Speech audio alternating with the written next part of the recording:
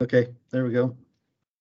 And good morning, and welcome to VSA Capital 5 Minute Morning Miner.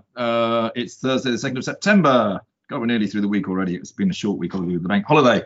But quite a lot of bits and pieces starting to come out. Now that we're in September, the market is revving itself up.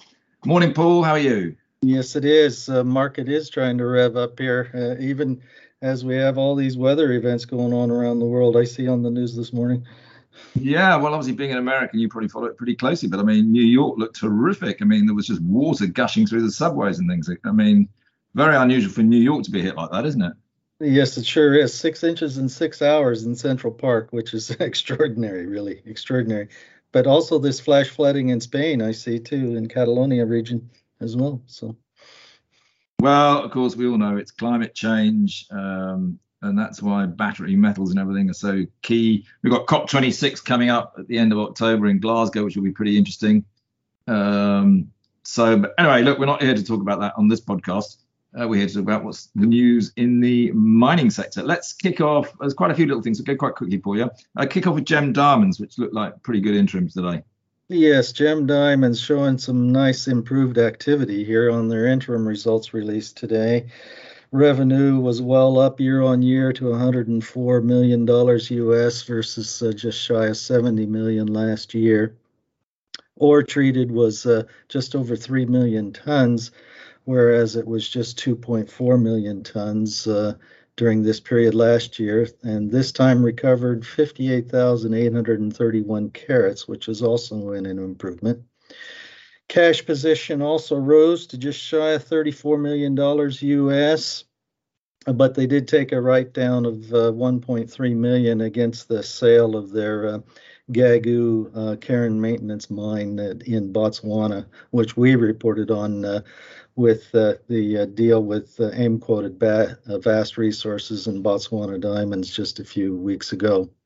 Average price received gem got was $1,886 per carat, which is a good $150 a carat more than the last time. So very, very good numbers here. Let's see if they can continue it going forward. The marketplace should be very helpful in that regard.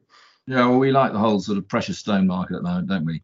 Okay, let's skip through. One that is a client of VSA Capital, currently on the listed in Australia, but looking to come to London with us. We're doing the prospectus. Is PYX Resources, isn't it? Some news out there, Paul. Yes, that's right. PYX Resources is mineral sands producer, principally zircon producer on the island of Kalimantan. Half-year results released. They had continuous price increases of at least three of them during the half year here. So they're up to $1,750 a ton US for zircon concentrates. In the first half, they had reduced their total net loss after tax to 1.1 or $1.2 million, whereas it had been way higher than that in the previous period a year ago. And it's all due to the fact that the marketplace is all going their way here with much higher sales volumes and higher prices as well. We looking at a year-on-year revenue increase of 21%, and production grew by 25%, and sales volumes also grew by 14% in comparative periods. So it's all about for PYX, I think, just getting corporate capacity and production rates continuing to improve. And of course, the price of zircon is very, very strong at the moment, which helps, doesn't it? Yes, that's very true, and that's true for lots of raw material resources like this. Zircon, of course, being one of these tech metals. Okay, a little bit of news out of Premier African Minerals, which is obviously has I think the most shares issued out there, but actually it's been a really good performance. So it's doing really well. What's that news, Paul? Yes, this was an update on the progress underway on their Zulu lithium and tantalum project in Zimbabwe. That is a mixed pegmatite on which they have a drilling program now underway with 6 holes completed for 1,000 meters so far.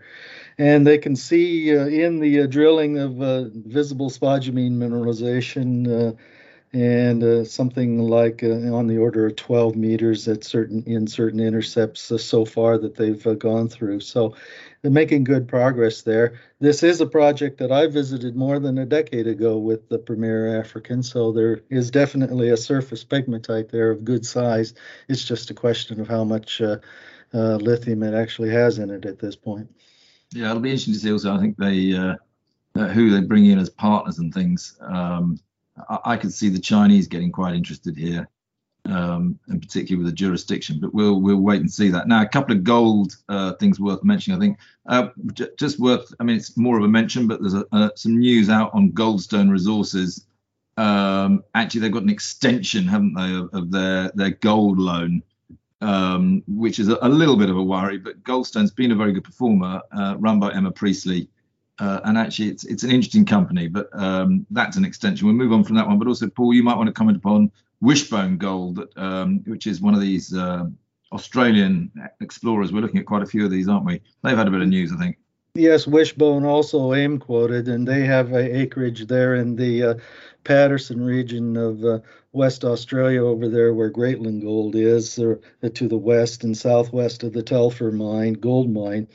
They have gotten a extension on the tenement license period out to 2026, which is good news there to get exploration well underway. They've got 7 geophysical targets of significant size that they would like to start a drilling program on in due course. And the Department of Minerals has approved their program of work, so we're making good progress there.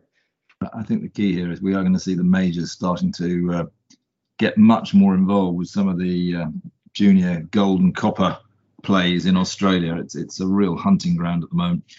Quickly, Iron Ridge Resources, more news there. I mean, this is a great company. We love it. It obviously going through some technicalities at the moment, which I think is keeping the share price low, and the share price is way too cheap. But what's the news today, Paul? Well, as you told me before, I like to see good drill assays, and these are definitely good drill assays.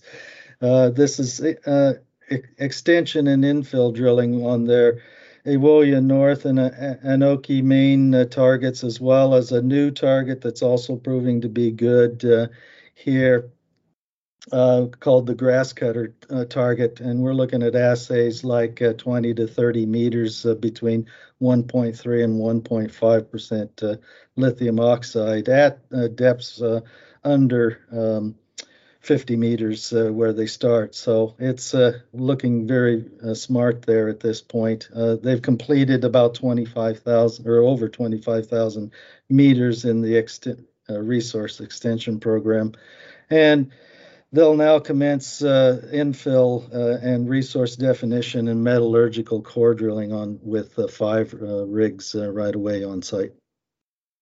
Okay, we're one final one I think worth mentioning, because we're sort of using up a lot of time here, Paul. But it's probably worth mentioning what Jervois Mining have done. They're a big cobalt developer listed on the ASX, but they are basically becoming very dominant as a player in cobalt, aren't they? Well, they certainly have helped consolidate that position. They did close the agreement that was announced several weeks ago to buy the Freeport cobalt refinery here in Scandinavia, and that has resulted in a final acquisition cost of $192 million US, which included a cobalt inventory at the site. So Jervois already has a deal on a refinery down in Brazil as well. And they also have mining deposits in the US and Australia, for instance, that they are in the development phase on as well. So definitely going to be an integrated player in cobalt here. Very good. Paul, we'll call it a day there because that's quite a lot, and we'll speak again tomorrow. Okay, see you then.